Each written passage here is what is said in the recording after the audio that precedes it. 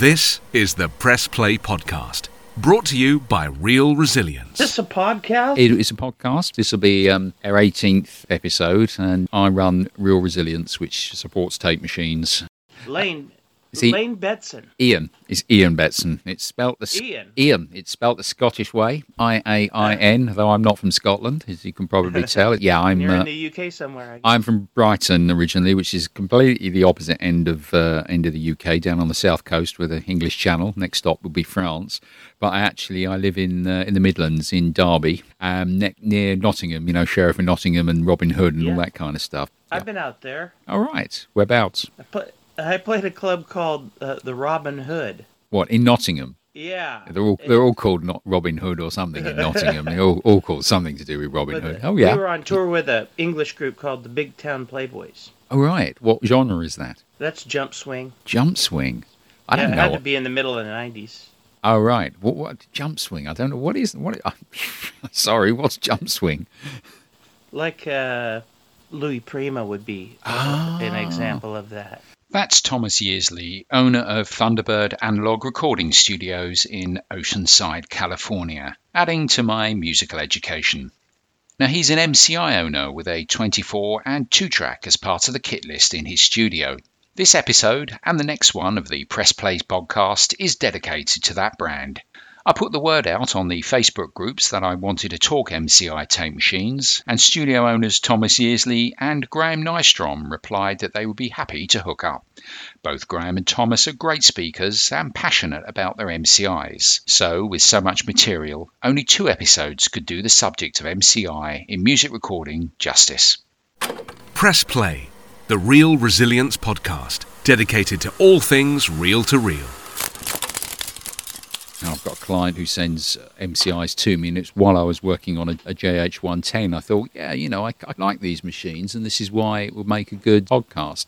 So obviously, being an American brand, they were pretty much strong in the States, of course. But the one I worked on a couple of weeks ago, a 110, that was in the UK and has gone off to Italy. So they are in Europe, and they're nice machines and a nice approach. There's MCI machines in South Africa and South America, and they really made this thing to run and be supported. Of course, regionally, they're very strong coming out of Florida. Through the Midwest, you'd see a lot of it, but they did great support overseas. Yeah, so they're nice, as I said, a nice mix of simple design, but really sophisticated in their operation. And so I was really impressed with them. They're big. You know, they are big machines, but be it. You know, that's what they were.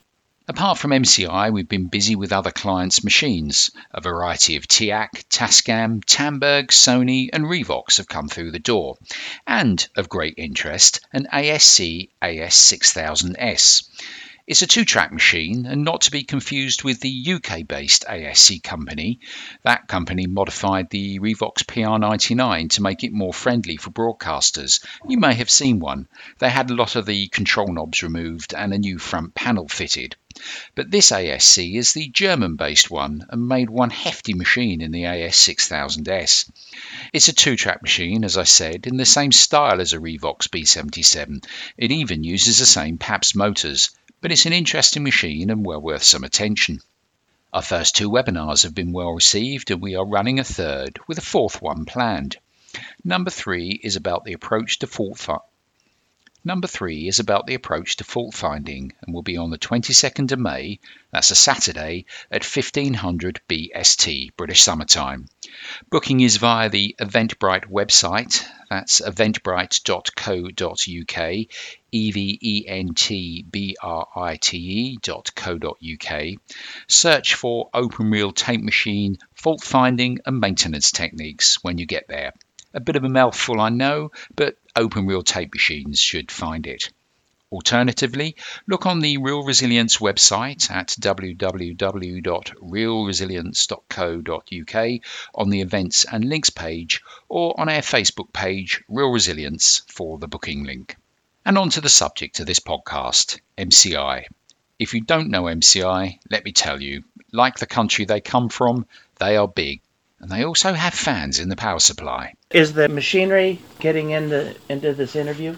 Want me to turn the machinery off? What have you got? This sounds like a machine noise. It sounds a bit like AC or something like that. Is that what it is?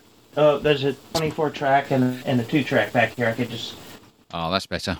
Clearly what you're talking about. I was going to ask you about your MCI machines, and you've just mentioned you've got two. Strange, though, we've had to switch them off because they're kind of humming away in the background. A question that always interests me is why someone is passionate about a particular brand of machine. So after Thomas switched off his JH24 and 110 machines, we got talking properly. Tell me about your background first, and how are you using MCI machines? I'm most known for being in a group called the Paladins. And very early on, around 1981, my buddy and I, Dave Gonzalez, went to school for broadcasting, and always thinking that we would be doing this. But in the meantime, we had a fantastic musical career that took us all over the world, and the records used to be very expensive to make. So you were in. If you got a record deal, like we were signed to Alligator and then later 4AD, there's a lot of money changing hands, and so the studio environment was kind of premium, but it was all tape machines, all expensive stuff. So when I got more space in my career to make records, I started getting tape machines. My first one was in 2005. It was a JH110 8-track, and that was at my side for 10 years. Mm-hmm. Then I wanted to move the producing process along faster, so I went 24-track and got a 24-bus board, 8-bus into 24-bus, 24-track. Very fast production line for knocking out records and doing bands and events. So it's always been MCI, has it, for your machines? Very early on, I had an 80-8, and that was awesome. And then I had a Scully 2-track, but the 8-track MCI was awesome. 8 tracks on 1 inch. At 30 is a breathtaking sound. Yeah. Sounds it. The clarity and impact is just amazing. Before we started talking properly, and we had to switch your MCIs off, you had it. You mentioned you got a 24 or 24 track. JH24. So you're still using that now? Yeah. So, and you've still got the 110? The 110 right next to it is a 2-track. That's my mastering deck. The 8-track went to Texas. It went out to Austin with Dave Gonzalez. We kind of traded. Well, I bought his stuff, is what happened. And I said, I'm going 24-track, and I bought this huge board, sound workshop from him, and I bought his machine. And part of the trade, he wanted to go back down from 24-track to 8-track. So you're using these machines in the professional environment in your studio? You're running a studio now, are you? Yeah, quite someplace. Tell me about it. Oh, it's over 3,000 square feet, just a couple of blocks from the beach in Oceanside, California. What's it called? The Thunderbird Analog. So you're analog end-to-end, are you? You've got your JH24, you've got your 110. You said you were mastering to those, so you are end-to-end analog, are you? I can be, but unless there's a lot of money for tape, I do editing on Cubase, and I bounce it to Cubase and back it up. But if there's a band in, it's almost always from tape. And the bands like that, do they? They like that analog sound? Oh yeah, they can. Sometimes they tend to skip ahead, and I have to say, wait a minute, guys, I am still rewinding. Yeah, they expect you just slide the mouse from one side of the screen to the other, and that's it. You're ready to roll again. Yeah. Well, it's a great room. It was an office building for a publishing conglomerate, and from this building, there were 17 newspapers in 12 states. So the really big cheese in communications was in this building, and it was built in 1970.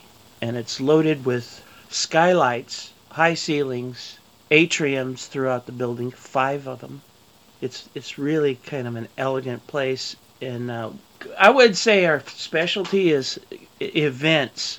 If we had a specialty, it's really a good building to host people. There's an entrance, and so band says, well, we want to make a record. And I said, here's a way to do it. It's going to be expensive, but here's a way to do it. Get all your friends to chip in at the door and throw kind of a live concert. We do it that way, and everybody has a good time, and it takes some of the sting out of what it costs to produce a record. Yeah, that's a good approach. And they all go for the analog, do they? They all like that analog sound? Are you getting clients in through the door who know analog and have used it in the past, or new bands to the scene who go, we want to try tape, we want to hear what that analog sounds like? Well, usually they by the time they're here, they know what's going on. We put out loads of records. Everybody's familiar with my records and my story. We're not doing too bad as a record company either here. LuxRecordsUSA.com is our website. LuxRecordsUSA.com. And we make records and we sell records. And we have an international reach. They're buying them down in Australia and all over Europe, and some of our artists are traveling even to Russia. And what genre is that? Mostly rock and roll. Straight ahead rock and roll. Yeah, a little bit more vintage, I would say. There's this area where I am is loaded with great blues musicians. I mean, just fantastic musicians and young players. A lot of young players out here. So it's an exciting time for me because I get to see these guys launch careers and take the path that I've taken so many years ago, way back into the early 80s. Find Real Resilience on the web at realresilience.co.uk and on our Facebook page, Real Resilience. As well as this podcast to promote Real Resilience, the reel-to-reel format in general, and to offer our experience, we also have a YouTube channel. As well as all the past episodes of the Press Play podcast, you can find other reel-based content too. The 2 past webinars are on there, and the stats show that they are well received. Incidentally, as a thank you to those who booked tickets for the webinars, I'm going to provide a free event to you in the coming year as a thank you for supporting me. Also, I am creating as and when a series of short tell me, show me videos on tape machine issues and faults that I feel will be useful. To date, there is one on what the tape tension switch does. If your machine has a large reel, small reel switch, this video outlines its function. And the latest video is on why the reels may be snagging on the tape as they go round. It could be something as simple as a bent reel, or possibly a more serious issue. Take a look to find out more. The channel is simple to find, just go to YouTube and search for Real Resilience. Back to my conversation with Thomas Yearsley of Thunderbird Analog Studios. And the question that prompted this podcast. Going back to the MCIs, why do you love MCI so much? Well, I'm familiar with it. I've recorded on MCIs, all over the place. But there's a studio out in Lincoln, Nebraska, and it has this exact same setup, sound workshop board and a JH24. I stayed with MCI because my buddy Dave Gonzalez, he really liked that studio, and the guy that runs it out there, Charlie. So I said, I'll build the same thing here, and anytime you want to make a record, we've got things that you're very familiar with. The first one I found in the paper. You didn't see a lot of stuff online or like that. You just kind of looked in the paper, and it was way out in Hemet or something, and the guys really didn't know what it was, so I brought it home, and it worked perfectly. And then I had to move the studio, and I put the tape machine in and on a trailer and get it across town. And that's when some wires broke, and that's how I got in to know Steve Sadler, and he started to teach me all about these machines through his subscription, and I just know what's going on with them. So you maintain them yourself, do you? Yeah. Have they been fairly reliable? I mean, they're Yes. getting, let's not argue about this, they're getting on, 35 years old now, those machines, are they? But they're still pretty reliable. Absolutely. Yeah. just like if they were new. Now the two track over here, it's been kind of a beast. I kind of picked it up on a bargain, and it was probably used in broadcasting, and that's a hard environment. They're on all the time, and the people that operated these machines most likely didn't own them. They just had a job working on them, so they didn't care like as much as if they had purchased the thing full pop. What I found was it was in the power supply. This thing had serious gremlins. It was burning up torque boards and logic, and it had the red sockets. I've heard. Those were all. I've those heard were about all the red, replaced. Yeah, I've heard about the myth of the red sockets. You had experience of that, did you? It's been rebuilt way down to the chassis, and it kept on blowing up the analog torque board, and finally I asked Steve Sadler, hey, you think it could be the power supply? And he goes, it's probably not the power supply, but I ran out of ideas on it. So I went in there, and sure enough, there's these giant capacitors in there, 5 of them, I think, and at least one was leaky. And after I replaced those, the whole rest of the machine came to life. Yeah, so you want to keep the voltage steady and constant, or troubles pop up in other parts of the machine. One thing I found about MCIs and working on them is that they're very, I would say, simple in their operation in terms of the boards on them and even the component layouts on the boards. But the sophistication and the options, the functions you've got on the machines is quite amazing, really, that you've got this simple approach to quite complex operation of the machines. I'm just thinking of the shuttle, the edit shuttle. It's so smooth on those machines. Yeah. And then when you look at the circuit boards themselves, you think, there's hardly anything on some of these boards, and yet it still does what it does. It's a great approach, really. Yeah, and if you know one, you pretty much know them all. The deck, when you lift up the deck, is going to look a lot like any other MCI. And the electronics drawers, they're pretty simple. Choir is a really neat feature, and the in-out of calibration, if you want to take it out of calibration for any kind of weird effect, like a hotter bias, and you can take it out of calibration and then go right back to where the calibration is. Just from a European perspective, I just think it's so easy to switch between NAB and IEC. We just use those switches on the front, and that's it. Job done. It is really simple. You don't have to delve into the innards of the machine to swap it over. It's a nice approach. I have a question for you or anybody out there. How do you get on the 24th track? How do you get those cards out? The chassis of the machine is in the way.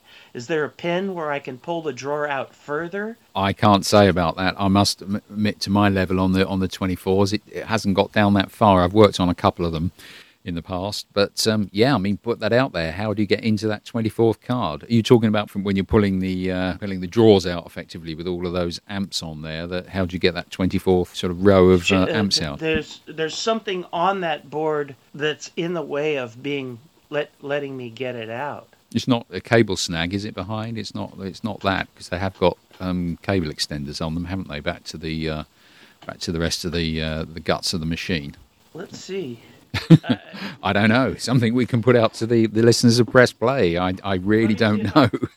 Let me see if I can describe it when I open it up. You can hear that it rolling out, and it reaches its very end of what it'll do. Yeah. And that whole 24th track is behind the edge of the machine. Uh-huh. Well, there we go. Is there another pin that allows you to pull it out a little bit more? But I don't know. If somebody knows, I'd like that. Any other mysteries about these things? We've got the mystery of the red sockets. Now we've got the mystery of the 24th channel on a JH24. Uh-huh. Thomas, it's been lovely to talk to you. I thank you very much for your input here. Thank you for the opportunity of letting me talk about my stuff. I always like that. Press Play, the Real Resilience podcast, dedicated to all things reel to reel. Staying on the west coast of the United States for our next episode, we'll travel north by internet link to talk to Graham Nystrom, who is based in Astoria, Oregon, about the refurbishment of his MCI. My thanks again go to Thomas Yearsley of Thunderbird Analog Studios in Oceanside, California. I will put links to it on the Real Resilience website and on the YouTube channel and in the podcast notes. Until then, don't forget the webinar on OpenReel tape machine fault finding and maintenance techniques. That's on Saturday the 22nd of May at 1500 BST, British Summer Time. Best check a time zone application for your local time so you don't want to miss it. MCI or EMI, Studer or Stellavox, ASC or Akai. We're all passionate about OpenReel makes, models and marks. It's what makes our world go round. So until the next time we press play, let's keep it real.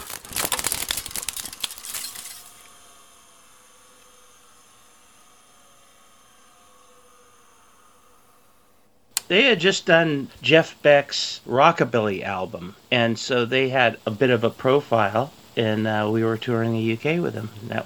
We went right through the Midlands. Try to get a cup of coffee there.